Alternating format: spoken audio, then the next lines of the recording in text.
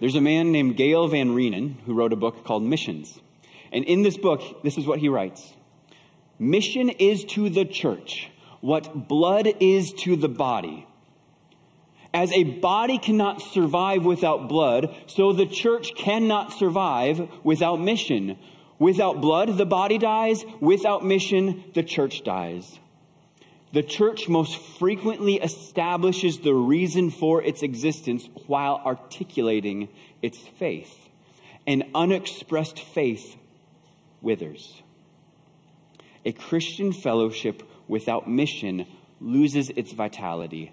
Mission is the force that gives the body of Christ vibrancy, purpose, and direction.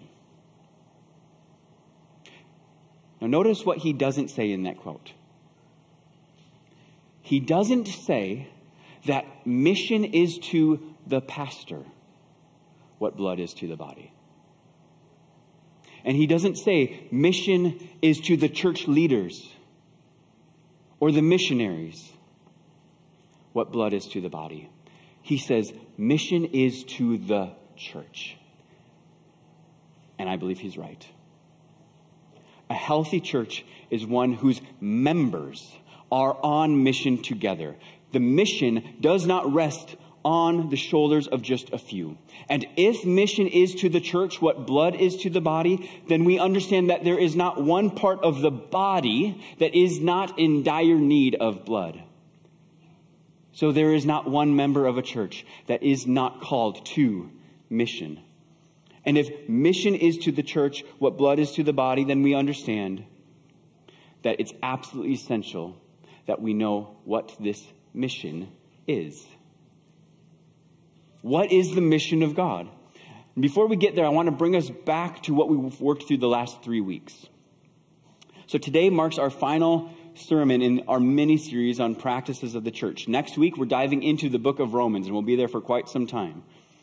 But over the last 3 weeks, we began by looking at baptism as the sign of the new covenant that identifies us with Christ and marks us as members of God's family. Right? Baptism is the visible sign of the invisible work of conversion that God has accomplished in you. And then we looked at the Lord's Supper, at communion. And we looked at that as the ceremony of the new covenant through which God's people, those who have come to faith in Christ and have been marked by baptism, they are grounded, spiritually nourished, and united in the gospel of Christ. That is communion. And then we worked through membership. And we established that biblical membership is when God's people come under Jesus' authority by coming together with specific believers under specific elders in a specific church. And as we worked through membership last week, Pastor Tim laid out a helpful contrast between two paradigms as it relates to conversion, baptism, the Lord's Supper, and membership. And he walked us through this paradigm. And this paradigm is one that I believe many of us, including myself, have probably walked in for a number of years. And it goes something like this. We came to know Christ. I got baptized to declare my commitment to him. I take communion to fellowship with Jesus, to remember what Jesus did for me personally on the cross. And I may or may not be a member of the church. This is the paradigm that I think is a fairly common one in Christianity today. And in this paradigm, the focal point, it's on the individual. And each component of this paradigm, conversion, baptism, communion, and membership, they are all separate and distinct pieces that don't really interact with one another. They don't have any meaningful connection with one another. And in light of our topic this morning, there's one more component to this paradigm that I would add. And it would be this. I am commissioned by Jesus to make disciples. Now again, this is the common paradigm, and one that we're challenging a little bit. And as we challenge this paradigm, here's the question. Does that mean that if I've walked in this paradigm for the last 13 years of following the Lord, that those 13 years have been nothing? That I've just totally been walking in crazy disobedience to the Lord? Is that what that means? No, not at all. Right? In fact, when you consider this common paradigm, there's nothing inherently untrue about it. There is just far greater depth that we need to go and insight that we need to receive around these elements. And what that means is that God, in his grace, he continues to grow us and sanctify us and give us a deeper understanding of his character and his will as a church. And as he does so, then we are to respond. See, my hope is that God never stops revealing more of himself to us as a church. I pray that God continues to refine us and mold us more and more into his image. And so God, in his grace, I believe, has helped us to see what I believe is a more helpful biblical paradigm that shows us how conversion, baptism, the Lord's Supper, and membership all work in harmony with one another in the life of the church. And Tim walked through this last week as well, and it goes something like this. We came into God's family through Christ. We are marked as family members through baptism. We are knit together as a family through communion. We are bound together as a family through membership. And we are sent together as a family on mission. And so here the focus is not the individual, but rather on God. And how God gathers his people into his family, unites them together, and sends them as a family, as God's gathered people on his mission. And so it's through this paradigm, through thinking through how God has orchestrated things in this way, that we want to answer this question.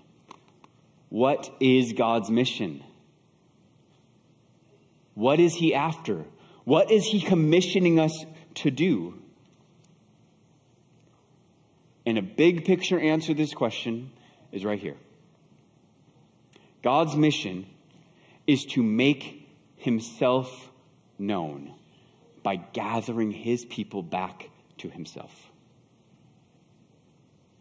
God's mission is to make himself known, to glorify himself by gathering his people back to himself. And we just studied the first 22 books of Genesis as a church. 1 year ago today marks the Genesis 1:1. Remember that. And you'll remember that we worked through Genesis 11. And Genesis 11 narrates a very important event. It's a landmark event in Scripture. So after the fall in Genesis 3, every human was born with a sin nature. As the population grew, so did wickedness. In fact, humanity became so wicked that God poured out his judgment through a worldwide flood. He destroyed every living thing on the face of the planet, except for Noah and his family. And after the flood, the condition of the human heart did not change. And so as Noah's family continued to multiply, then so did wickedness once again. And once again, God poured out his judgment. And this time, in Genesis 11, though, it was not a worldwide flood. It was an intentional scattering of the nations. And we read about it in Genesis 11. If you've got your Bibles, go ahead and flip to Genesis 11 with me quickly. Genesis 11, verse 1 says, the whole earth had the same language and vocabulary. As people migrated from the east, they found a valley in the land of Shinar and settled there. They said to each other, come, let's make oven-fired bricks. They used brick for stone and asphalt for mortar. And they said, come, let's build ourselves a city and a tower with its top in the sky. Let's make a name for ourselves. Otherwise, we will be scattered throughout the earth.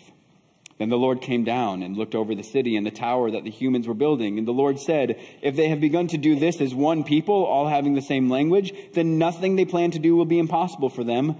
Come, let's go down there and confuse their language so that they will not understand one another's speech. So from there, the Lord scattered them throughout the earth and they stopped building the city. Therefore, it is called Babylon, for there the Lord confused the language of the whole earth. And from there, the Lord scattered them throughout the earth. Genesis 11, God scattered the nations But there's another landmark event in Scripture that we need to visit. And this time, this event is found in the book of Revelation, which means this time, this landmark event has not yet happened. So flip back then to Revelation 7, the other end of your Bible, starting in verse 9. And it says, "After this I looked, and there was a vast multitude from every nation, tribe, people, and language, which no one could number, standing before the throne and before the Lamb. They were clothed in white robes with palm branches in their hands, and they cried out in a loud voice, 'Salvation belongs to our God, who is seated on the throne, and to the Lamb.' All the angels stood around the throne, and all the elders and the four living creatures fell face down before the throne and worshiped God, saying, 'Amen. Blessing and glory and wisdom and thanksgiving and honor and power and strength be to our God forever and ever. Amen.'" Here, God has gathered the nations. And so the question that you and I have is, how do we get from Genesis 11 to Revelation 7? How do we get from Genesis 11 to Revelation 7? And the answer is sprinkled throughout all of Scripture. See, Genesis 12, immediately after the account of the Tower of Babel, God promises Abraham's seed, all the nations of the earth will be blessed. And we can trace this promise of the seed, the promised Messiah, from that moment all the way through the Old Testament.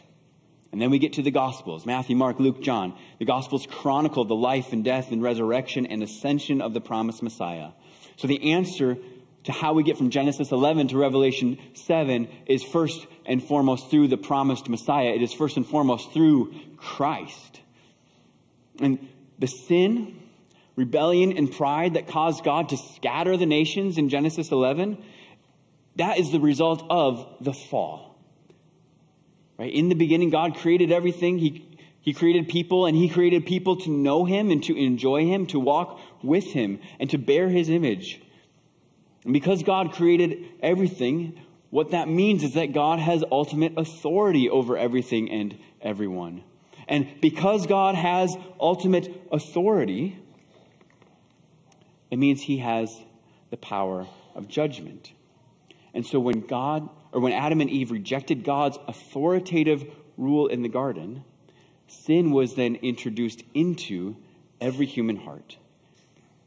And since that moment, every human heart would be born with a sin nature, which means that the same sin and pride and rebellion that existed in the human heart in Genesis 11 is the same sin and pride and rebellion that exists in you and me. And we are therefore subject to God's judgment.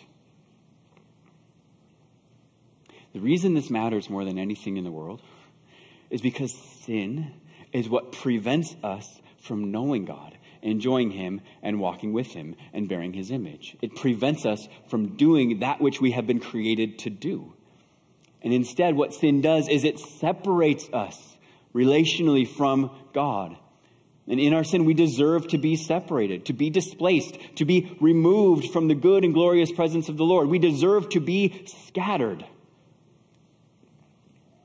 And the Bible tells us that the price our sin deserves, it is death, an eternal death, separated from God, consciously aware of His judgment, His wrath, His torment in a place called hell. See, in our sins, we are spiritually dead. This is our problem. There's no greater problem that will ever confront a human being. Spiritual death, it's not just the greatest problem, it's a universal problem. It confronts every single human to have ever existed. It includes you, it includes me. And if you're still in your sin, then that is your biggest problem. And if that is your biggest problem, do you know what your biggest need is? It is righteousness. Your biggest need is righteousness. It's to be declared righteous. But the thing is, you can't earn your righteousness.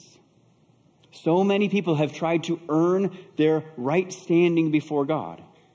And I think going to church and reading and praying and confessing sins and getting baptized and taking communion and not drinking and not swearing and not being sexually immoral or whatever it is, somehow all of that is going to erase their debt of sin and achieve righteousness for them. It will not. And so how do we obtain righteousness? It is through Christ. It is through the Son of God, whom all of Scripture points to. Jesus lived a perfect life. He was fully human. He was fully God. He was completely righteous. And Jesus did not deserve death. Yet he went to the cross. He endured the wrath of God on our behalf. He took our sin, our pride, our rebellion upon himself. And God punished him. Those who look to Christ, those who have put their faith and trust in Christ, he has given them his righteousness. It is a gift. It is not earned. It is not deserved. It is given freely to those who put their faith and trust in him, to those who look to him, who believe in him. And what's more, Jesus did not stay dead.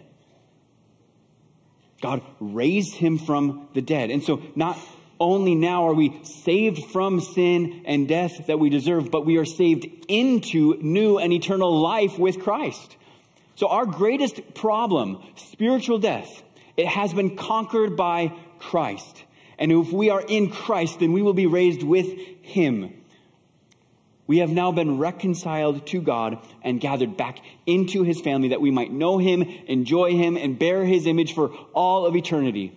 Ephesians 2, 4-5, it says, God, who is rich in mercy, because of his great love that he had for us, made us alive with Christ.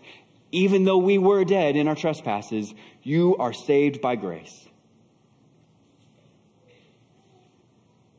This is the gospel. This is the gospel. And the word gospel, it's an English translation of this Greek word evangelion, which means good news or good message. That's how it's translated. A good message. And that's exactly what the gospel is. How God has freed us from our sin and the penalty it deserves through Christ, so that by looking to Christ, we might be forgiven of our sins and enjoy eternal life with God for all eternity. This is the gospel, and it is a message. It is the message that tells all people of the earth, including you and including me, how we can be numbered among the saints giving praise to King Jesus for all of eternity. It's the gospel message. But a message is no good without a messenger. A message is no good without a means through which the message can be communicated. Last week I was on a trail in the woods. Just had a few voice messages to listen to and then respond to. So I got out for a little walk. I was sending a voice message to a good friend who lives on the East Coast.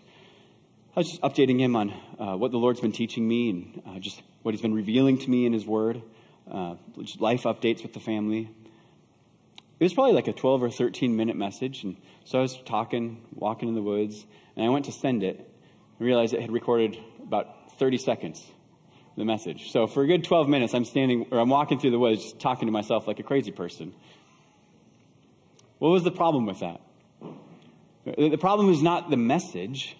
The problem was that my means to communicate the message had malfunctioned. It doesn't matter how epic or amazing or important the message that I had to deliver was. It was not going to be heard without a means to communicate it. And here's the connection.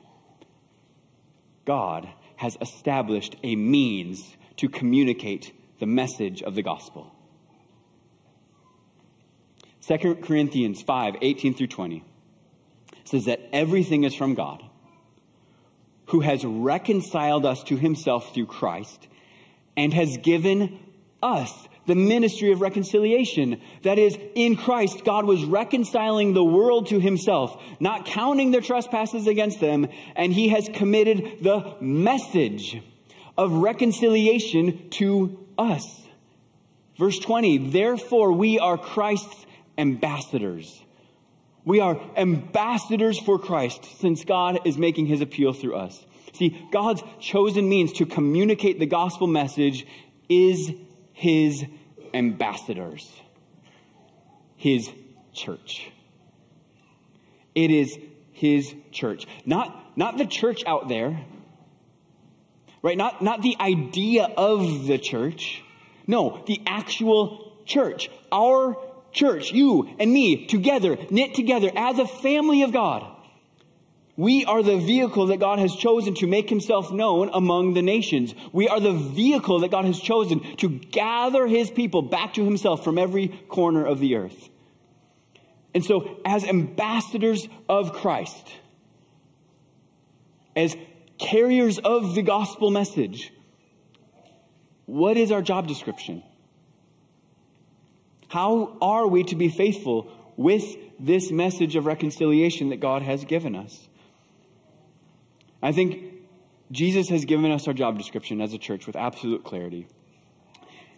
In Matthew 28, if you want to flip there with me, the book of Matthew, chapter 28, starting in verse 16. Here's what we read. This is after his ascension. It says, the 11 disciples traveled to Galilee to the mountain where Jesus had directed them. When they saw him, they worshipped, but some doubted. And Jesus came near and said to them, all authority has been given to me in heaven and on earth.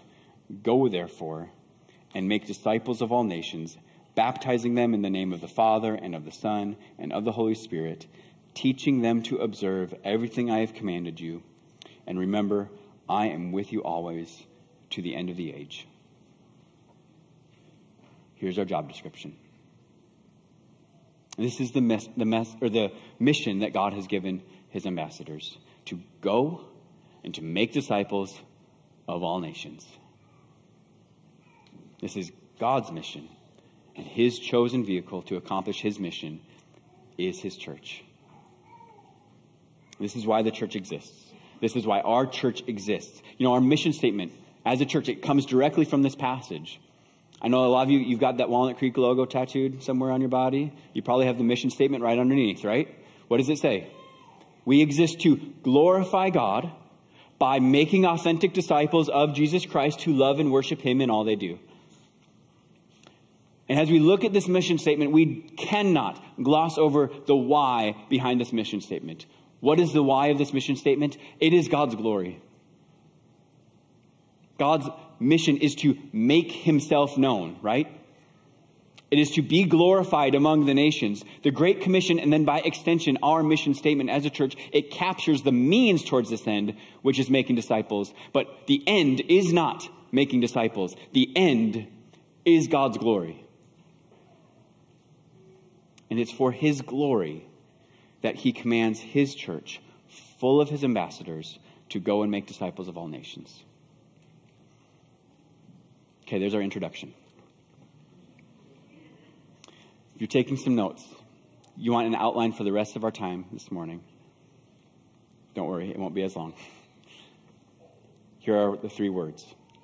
Go, make disciples of all nations. So go, the Great Commission, it does not begin with a passive suggestion. It begins with a command to action. Right? Matthew 28:19 begins with the word go. But to understand the word go, the command go, we have to understand it as it relates to the last sentence of this passage, where Jesus promises, I am with you always to the end of the age. And so the command here is not go and figure out how to make disciples, church. The command is go, and I will be with you. Immediately before his ascension, Jesus instructed his disciples to go, but then he also said, stay. He said, don't go. In Acts chapter 1, verse 4, it says, while he was with them, he commanded them not to leave Jerusalem, not to go, but to wait for the Father's promise.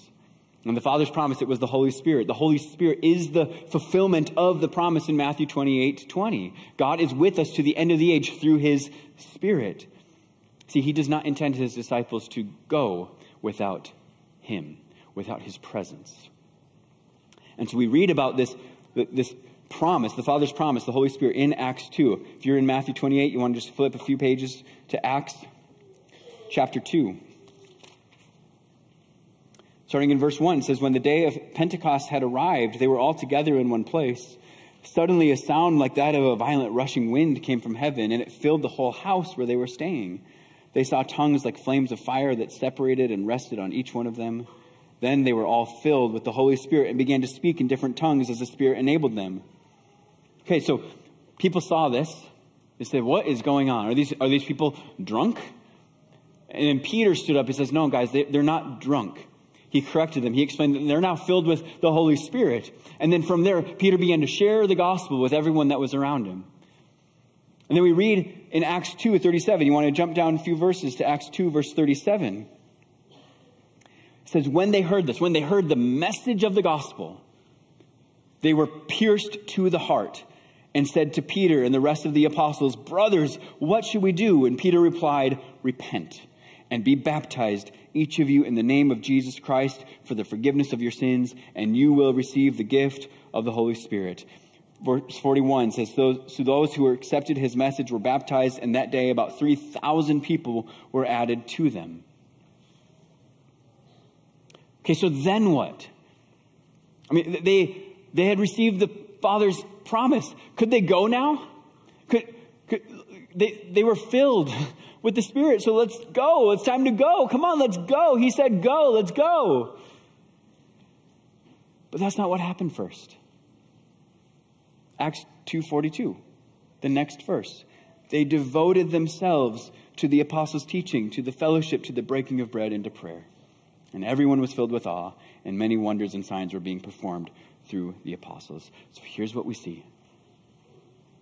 The Holy Spirit did not lead believers off on their own individual missions. The Holy Spirit first led believers not to go, but to gather. Remember, this is God's ultimate purpose. He's gathering his people back to himself. And ultimately, all of those who are part of God's covenant community will be gathered around his throne in the heavenly kingdom. Today, he's gathering his people into churches, little embassies of the heavenly kingdom here on earth, as Jonathan Leeman helpfully describes, that are full of his ambassadors, his messengers. And so the command to go to his ambassadors, it's not without criteria. How is one to go? When we consider the promise, and we consider what we see in the development of the early church, we know that we are to go in fellowship with God through the Holy Spirit and in fellowship with other gathered believers, the church. That is how we are to go. And as we go in this manner, what is our purpose? What are we going for? Here's our second word on the outline: to make disciples.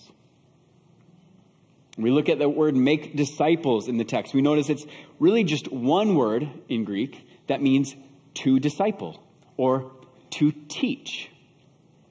And so another way to think about the mission of the church is that the church is to go and teach. And what are we to teach? We are to teach how to be a disciple, how to follow Christ. And if the church is to make disciples or to teach others how to be a disciple, then wouldn't it make sense that we know what a disciple is? What is a disciple? And I think Matthew 28, Jesus clarifies this for us in the Great Commission as well, where he says, make disciples of all nations, baptizing them in the name of the Father and of the Son and of the Holy Spirit, and then teaching them to observe everything I have commanded. And so I think this reveals the marks of a disciple. First, a disciple is baptized. A few weeks ago, we worked through a number of aspects related to baptism. If you weren't here, if you have questions around baptism, of what it is and what it means, I would just encourage you to go back just a few weeks and listen to the sermon on baptism. But secondly, they observed everything that Jesus commanded. A mark of a disciple is one who obeys Jesus. So then the next question, if we follow some logic, is, well, what is it that Jesus has commanded? How do we obey everything that Jesus has commanded? In Matthew 22, verse 34, when the Pharisees heard that he had silenced the Sadducees, they came together. And one of them, an expert in the law, asked a question to test him. Teacher, which command is in the law is the greatest? He said to him, love the Lord your God with all your heart, with all your soul, and with all your mind. This is the greatest and most important command. And the second is like it. Love your neighbor as yourself. All the law and the prophets depend on these two commands. So the Great Commission in Matthew 28, it's not instructing the church to simply teach people what to do. No, instead, it is instructing the church to teach people who to love. It's not just mindless, heartless obedience that's the mark of a disciple. Do you know what needs to happen before you can truly love someone? You have to know them. You can't truly love someone that you do not know. Sure, you can obey someone that you do not know. You can do what they say, but you can do it with a heart that's cold or defiant or distant or bitter or apathetic. You can obey without love. But heartless obedience is not the mark of a disciple. And so here's the question. If the greatest command is to love God with our entire being and to love our neighbors as ourselves, and the mission of the church is to teach people how to do this, then how? How do we engage in this mission? How do we as a church teach people how to love God with all that they have? And you cannot love someone you do not know. And so what do? We make God known. We proclaim him.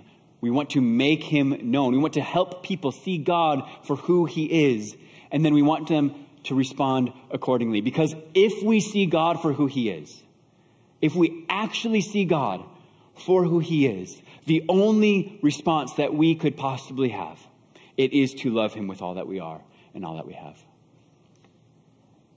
And there's another word that captures the heartbeat of Matthew 22. That word, it is worship. It's worship. See, the mission of the church is not simply to take or to make converts that do Christian things. It is to make God known in a way that promotes genuine worship among the saints. See, God is passionate about this because we were made for this purpose. He is worthy of this purpose. This is Paul's strategy for discipleship. In Colossians 1:28 it says, we proclaim him. We proclaim him, warning and teaching everyone with all wisdom so that we may present everyone mature in Christ. So what is Paul's strategy for discipleship? It's proclaiming Christ. So again, our mission statement, the reason our church exists, it is to glorify God by making authentic disciples of Jesus Christ who do what? Who mindlessly, heartlessly obey him? No, who love and worship him in all that they do. We also have a vision statement as a church. Our vision statement, it explains how we believe we can fulfill the mission statement. And our vision statement is simply this. It's lifting up Christ in our city and beyond. It's lifting up Christ. It's making Christ known. See, the church is called to go and make disciples, or again, to go and disciple or teach. And whom are we to disciple and teach? The nations, which is why this cannot just stay in our city. We lift up Christ in our city and beyond because God has called us to go and make disciples of all nations. Why has he commanded us that? Because in Genesis 11, he scattered the nations. And now he is in the process of gathering the nations back to himself for the sake of his glory. See, God's purpose, it is a global purpose. So the church's mission is a global mission. So as a church, one way that we have aimed at discipling the nations, at making him known among the nations, is by sending workers to places around the world where Christ has not yet been preached. Places that have currently limited or no access whatsoever to the gospel message. So that's one way that as a church, we've sought to make God known among the nations. But do you know what a mark of an unhealthy church is? It's when the workers on the field own the mission of the church to a greater degree than the rest of its members. See, bringing the gospel to the unreached is not an exclusive work for those that are on the field. It doesn't mean that everyone goes to the field by any means. See, God has uniquely wired each person in the church to use their gifts and resources in different ways, and that's a glorious and wonderful thing. But a healthy church will have a variety of ways in which its members partake in the mission, but it will have unity and cohesion in the ownership of the mission. You know how I would describe the workers that we've sent overseas? I would describe them as human. They're people. I love them. They're wonderful people, but they're people. They're just like you and me. They're ordinary believers who have grown to love Jesus and obey his commands. And as fellow ordinary believers who have grown to love Jesus and obey his commands, our task in this, it is to pray for and to support and to encourage our workers well. We want to pray for more workers to be sent out to the nations who have not yet heard the gospel of Christ. But there must be unity in the ownership of the mission. So God has called us to take the gospel to the unreached around the world. There's no question about that. And just as God has called his church to disciple the nations by doing so, he has also called his church to disciple the nations by sharing the gospel with the unbeliever across the street.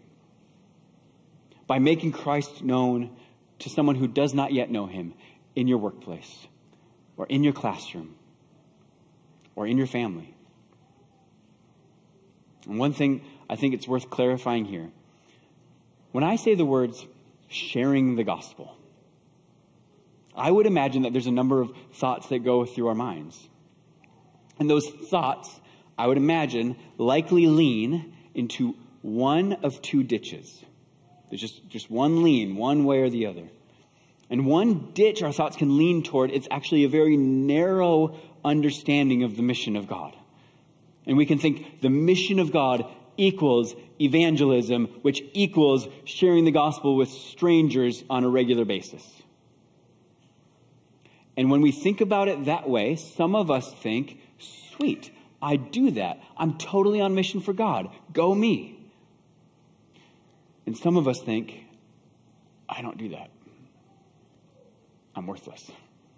Oh boy, I don't do that. That's one ditch. The other ditch our thoughts can lean toward is a very broad understanding of the mission of God. And we can think that sharing the gospel can actually be done in a number of ways. One way to share the gospel is to share the gospel.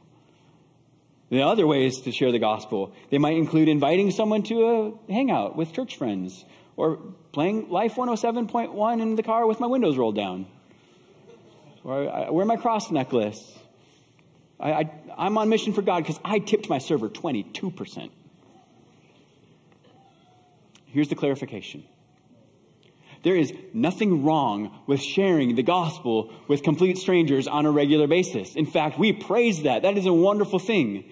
And there is absolutely nothing wrong with smiling and leaving a generous tip. But neither of those things encompass the totality of God's mission.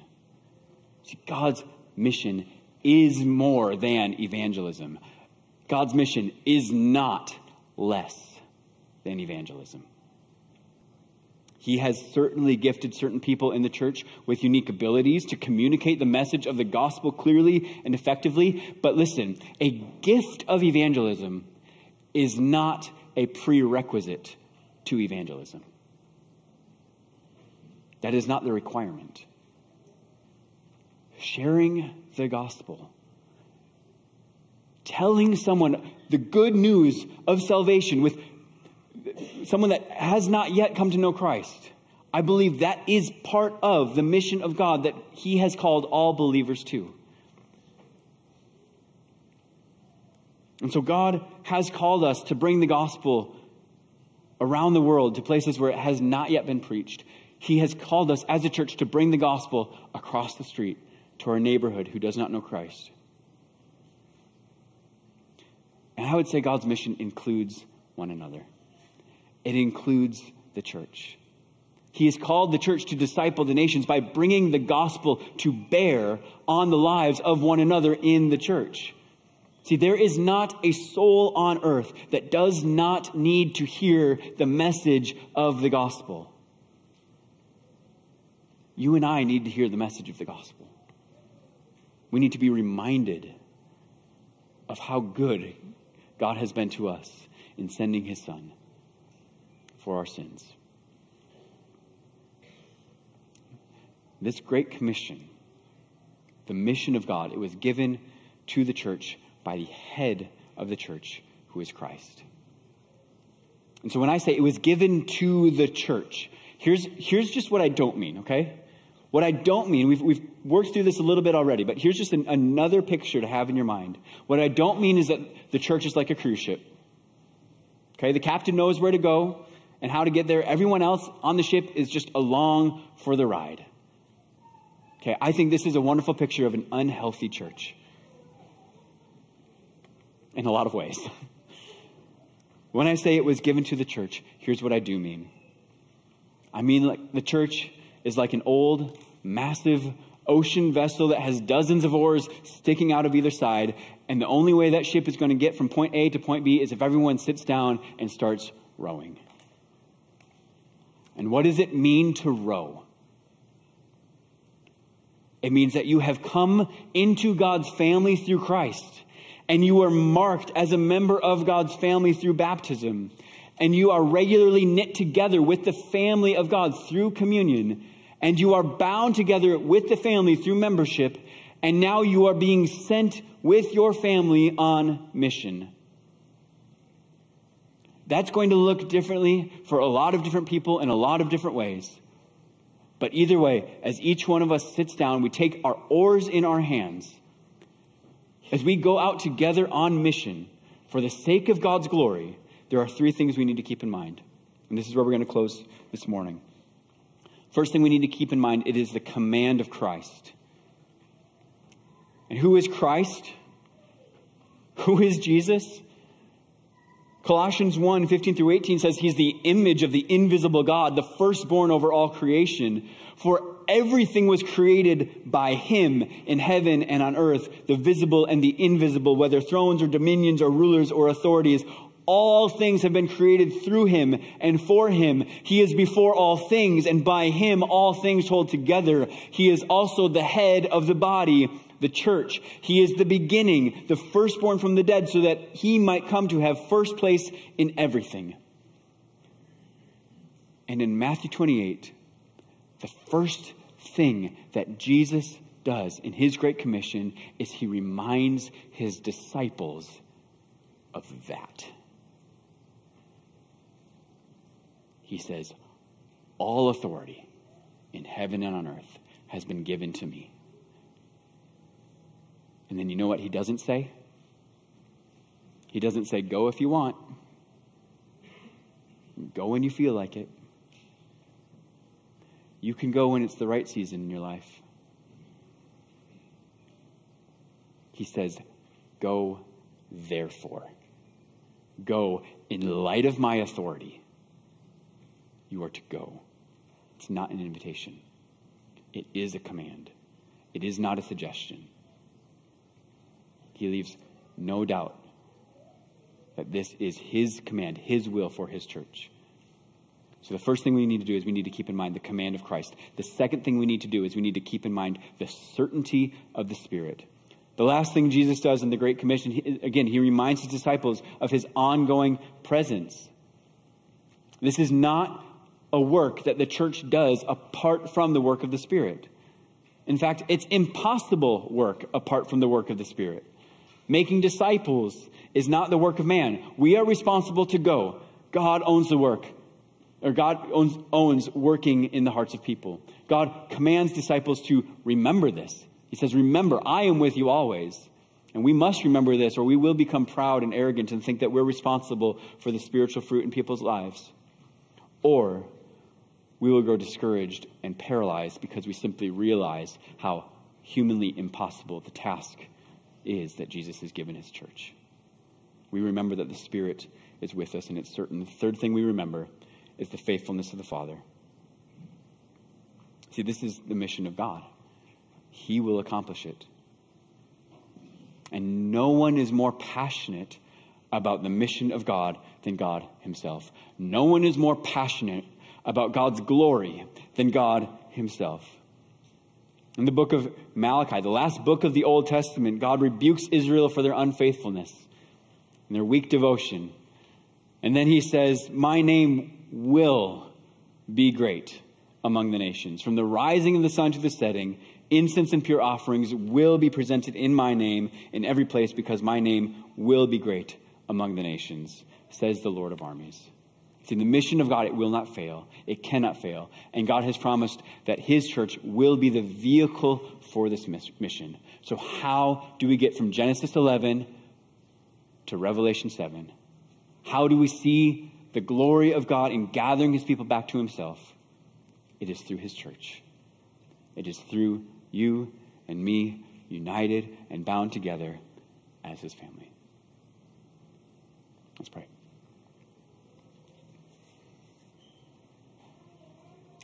Father in heaven, we are unworthy of the task that you have given us. God, we have no way of walking in faithful obedience to you if you are not at work in us.